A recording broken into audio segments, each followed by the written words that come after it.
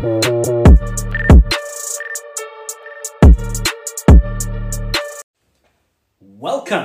to The Gunning Truth with Ronnie, in association with the Arsenal Cape Town Official Supporters Club, a podcast that dissects all things Arsenal.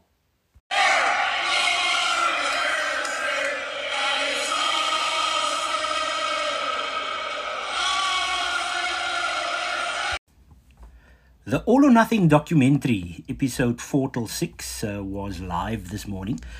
And without spoiling too much, it's very difficult not to spoil because everything you say is a spoiler.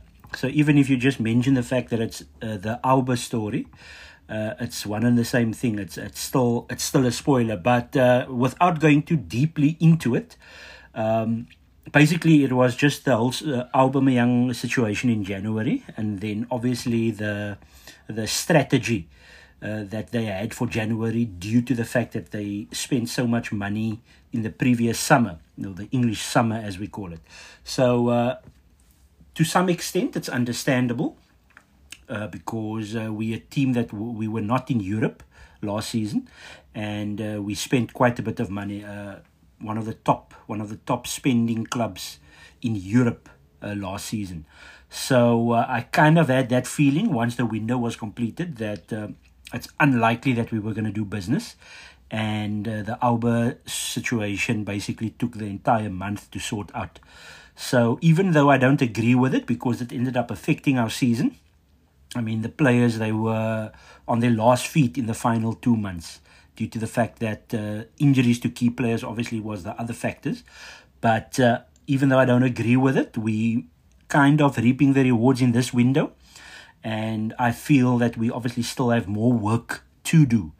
So the All or Nothing documentary, it's obviously basically 50-50. You get most of the Arsenal fan base or let's say it's split down the middle, to be honest. So you've got some of them that enjoys the behind the scenes, and then others that are fixated on wanting to know every inch of every bit of the club, and that is just not going to happen. It's going to be propaganda, it's going to be PR, and obviously you have to give credit to Arsenal for obviously showing us certain things and certain aspects of I would say the negative parts of what took place at various stages last season, including going into deep dives of the losses that we had, but then obviously the positives as well. There were positives in the season and how we progressed as a club.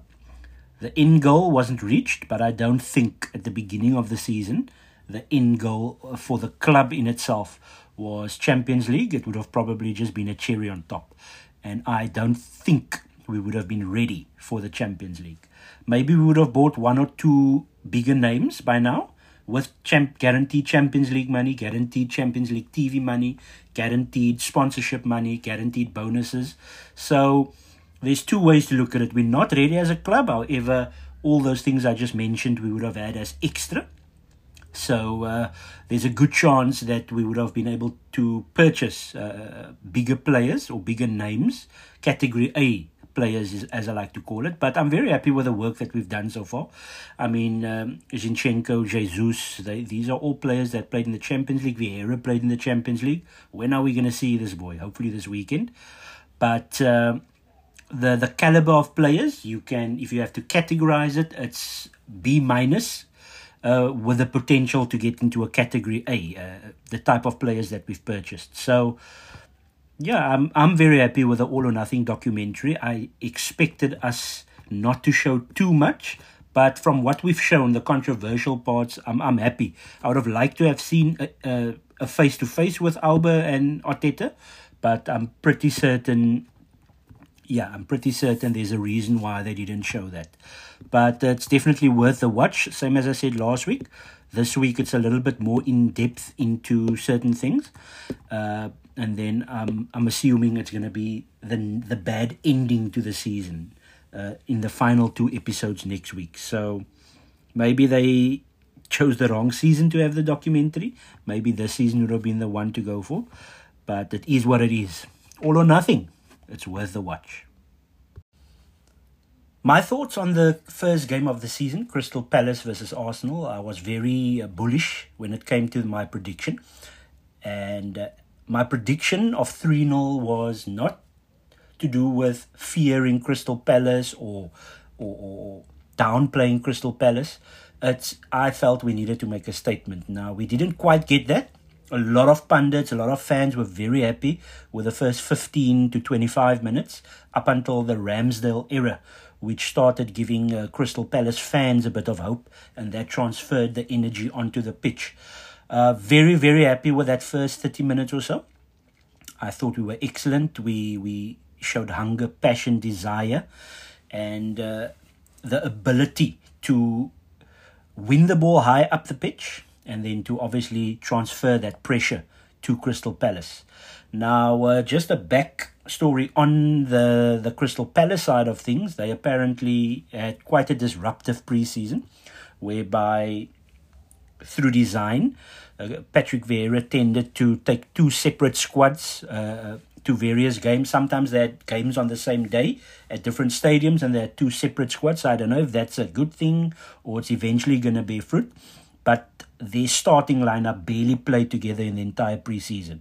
So if there is some form of negative effect or connotation to the performance, especially the middle part of the display, then a team that wasn't quite up to speed, and that's probably a part of the reason for the first 20 to 30 minutes, but I feel it was mostly us, were able to, kind of get back into the game despite not being as ready as we were. So that's something that I thought about, and that I won't say concerned me, because you don't want to peak too early, if I can call it that. But we were definitely the more ready team out of the two, and that was prevalent in the first 30 minutes.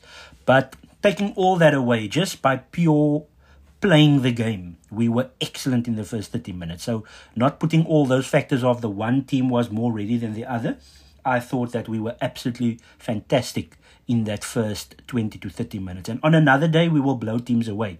It's the final third that was the problem.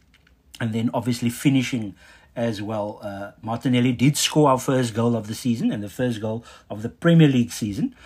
But he obviously wasted an early chance as well. So a lot of people then went to dissect Ødegaard's performance, Thomas Partey's performance, Ben White, here and there. From those above-mentioned players, there were passing errors, but it's all part of the first game of the season. I mean, the intensity, there was a different intensity to the game.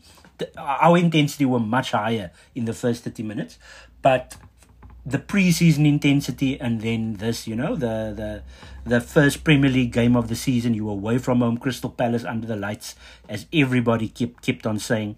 But we passed the first test, and I always say Sky Sports, they were very upset because their ratings weren't as good as if Arsenal lost the game like last season. So we know why this game was selected on a Friday night. The moment the fixtures came out, we know why. But overall, I was exceptionally impressed with Arsenal in the first 30 minutes. And then after that, when Crystal Palace started getting a foothold in the game, you could look at it as Arsenal were starting to play deep. So a little bit of a sickness from last season in certain games where we took the lead. We were a little bit too deep, and we allowed teams to come onto us, and there were times where Ramsdale had to save us, and then obviously unforced errors with passes from Ramsdale and then Gabriel as well. But what I like to say, according with the way that we tend to play out from the back, the teams that does it, Liverpool and City successfully, they also sometimes can get into little problems. I know that they play it better than us, but they do. There are occasions where Alisson and Ederson, they don't get their man, and it's an attack on their defense because of the way they play the ball out from the back. So it's not an exact science, and obviously teams are aware that you are playing that way. So we can't be overly critical on one or two moments when, there's other moments where when we play out from the back, or when Ramsdale does a long kick, and when it works, it's brilliant. But, it's part of the way we want to play. So it's not always going to be perfect, but it definitely does, raise our hairs a little bit when we play that way. So sometimes we maybe need to be a bit careful, read the game properly, see where's Gabriel, where's Saliba, where's Thomas Partey that needs to pick the ball up when you are playing out from the back. But I definitely think it's the way to go forward for us, and it's something that we've been doing for a number of years. We've got the right players to do so, and we need to keep going with that. And then Ødegaard's performance, it was a bit iffy. One thing you can't criticize, whether it's Ødegaard or some of the other players that maybe had a below par overall game, they were knackered come end of the game. So they definitely put a shift in. So that's something that we can always be proud of. When it doesn't go 100% for you, that you are still putting in the effort, unlike lazier players from the past, number 11, number 14 specifically, and to some extent our previous number 9. So we have to look at it holistically when we analyze the games and not tend to go according to opinions of people that haven't watched the game. I mean, there was a lot of occasions where even Man United fans, there's a Man United fan that told me afterwards he didn't watch the game because he knew what was coming after they played Brighton. But he told me that Lisandro Martinez had a good game. And we leave it at that. And then there's some people that thought certain players from our side had bad games when they actually had good games, like Ben White and Thomas Partey. So there's people that thought they had bad games. Yes, they had 1 or 2 bad passes in certain instances when they were under pressure. That happens. It's always going to happen, especially with the style that we play. But I feel we can be very, very happy with the way it started. And we're going to go on to Leicester City this upcoming Saturday. Like I said, we needed to get through this first game. And then up until we play Man United next month at Old Trafford, there's a good chance for us to get 5 wins under our belt. I wanted 15 points. Anything under that means that we need to go to United and win. And we obviously, if Brighton can win there and with our process, hopefully, the engine starting to roll, then we can go there and get points. So why can't we get 18 out of 18? I doubt it's going to happen like that, but I'm looking at us getting hopefully 15 points by the time we play Man United at Old Trafford. And we're going to have to get those points. It's important for us in terms of leading up to that period where the World Cup is taking place. That's also another story. But up the Arsenal, excellent win against Crystal Palace, against Vieira, and onwards and upwards we go.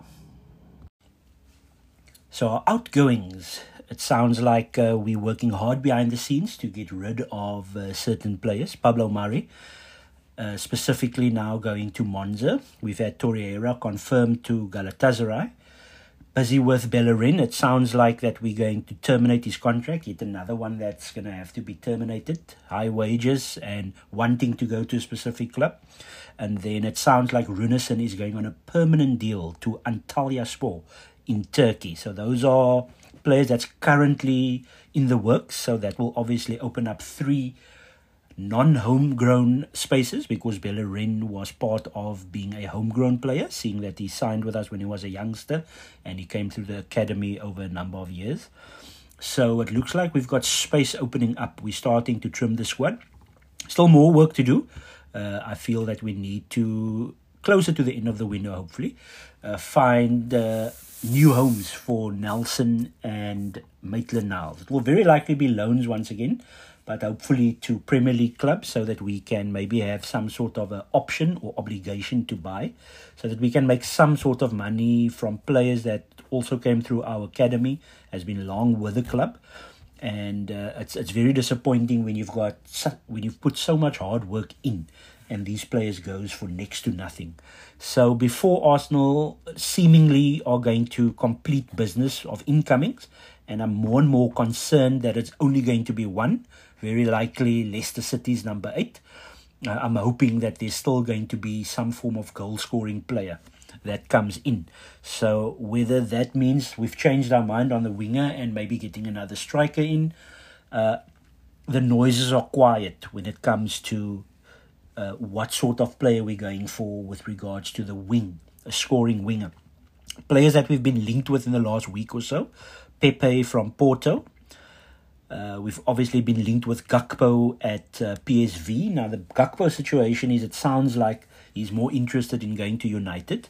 Once again, it could be agent talk. But with PSV qualifying for the final phase of UEFA Champions League qualification, I can't see PSV selling him before the second leg. And that second leg takes place at the end of this month.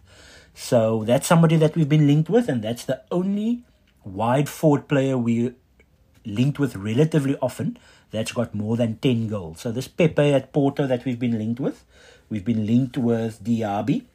Decent return, but not more than. We're looking at someone that's on par or scores more than our highest scoring wide player, which in this case, if you don't put Smith Rowe into that category, which I felt it could be, seeing that we bought Vieira and Odegaard will be the number 8/10 this season. I think it was 12 and 12 for Saka and Smith Rowe. So there's nobody that we are linked with that has more goals and assists than Saka and Smith Rowe or Martinelli in this case, or Pepe even. So hopefully the amount of money that we're looking to spend on a wide player, so we obviously have to take into account that it looks like in the region of 45 to 50 million was what we were willing to go for Rafinha before we ended up joining those lot at the Camp Nou. So if it is that we are looking to spend 40 to 50 million, which I doubt, because if we are going to put money in for Tielemans, that will be roughly 25 to 30 million, then I'm assuming that we've got 60 million to spend. If it is that we are going to get two bodies in, then it will be 60 million in total. That's my assumption, which will probably take us to 200 million plus, and obviously we'll make about 20 million in outgoings. So I think it's looking like we will be spending round about there was an article that came out that we'll spend 200 million excluding outgoings for this upcoming season. I think we would have wanted to make more money with regards to outgoings, but I don't think that's possible because of the high wages. So you have to look at it, the wage structure at Arsenal, that is changing now. They're getting hungrier players on slightly lower wages, but exciting players. So the project phase, we're on the right track. We just now need to get to that point where we are going bang. And that starts with the upcoming game against Leicester. That part's next. Arsenal versus Leicester. A new season with hope comes to the Emirates Stadium, which, if I'm not mistaken, has had a bit of a repainting done. Hopefully it's not somebody that just photoshopped the fact that it looks a little bit more red, the badge. But we'll see this upcoming Saturday. So your normal Saturday 3 o'clock kickoff in England.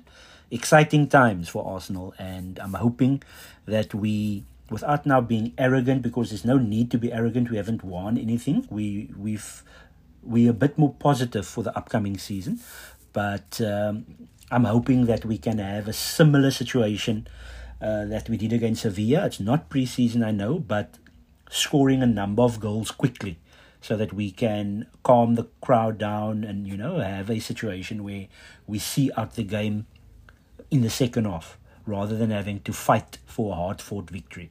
So I'm hoping that we can perform to standards that we are going to be setting for this upcoming season, and that means using the very first minute of the football game, not allowing Leicester City too much space, too much time on the ball, especially Tielemans, who I think will play for Leicester. If it is a deal that will be done between Arsenal and Leicester, it will happen next week. It won't happen this week.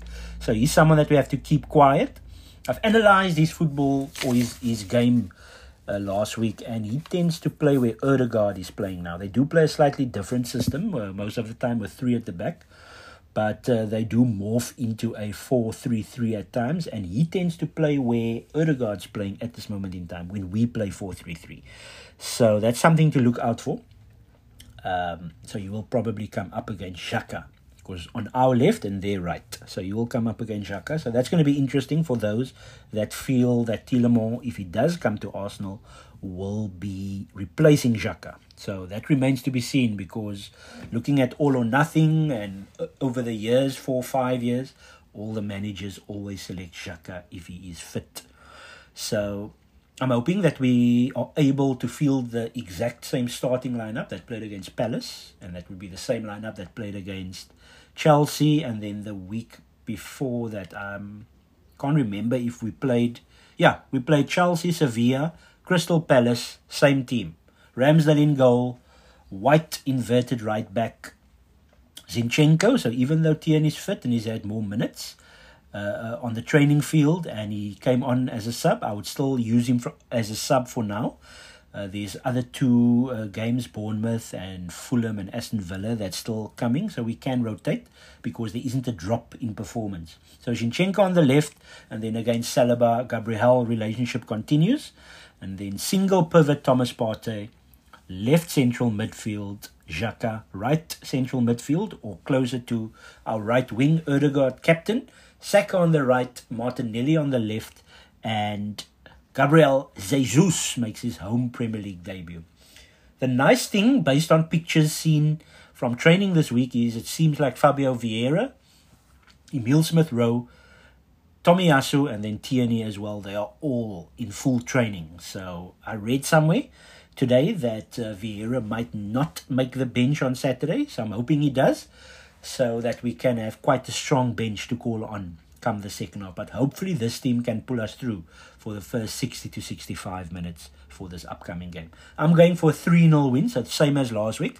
I'm desperate for there to be another clean sheet for Saliba. I'm desperate for him to show yet again that there's actually not just, a once-off game where he seems like he's completely in control, but another. Hopefully no funny passes from Ramsdale and Gabriel. No more misplaced passes from Ødegaard, Thomas, and Ben White. Hopefully we are on it from the very first minute. Accuracy, showing passion, because it's going to be a vibrant Emirates crowd. They are expecting the project to go boom, like Arteta likes to say. So even though I've got a lot of respect for Leicester, they've got Maddison that's playing, they've got Tielemans, they've got Dewsbury Hall, they've got Vardy up front. I think it's only Harvey Barnes from the key players that's not going to be playing. And I think Pereira's injured as well. So there's a couple of key players out, but they still have a strong squad. They need to be respected. But I just feel first game at home, the red shirt, hopefully a sunny day at the Emirates, and it's time for us to, I'm probably going to say this every week, but we need to explode, as Arteta likes to say. And we look forward to Arsenal putting in a performance this coming Saturday against Leicester City. I am confident we'll win 3-0. Next week, I'll review the game. Up the Arsenal!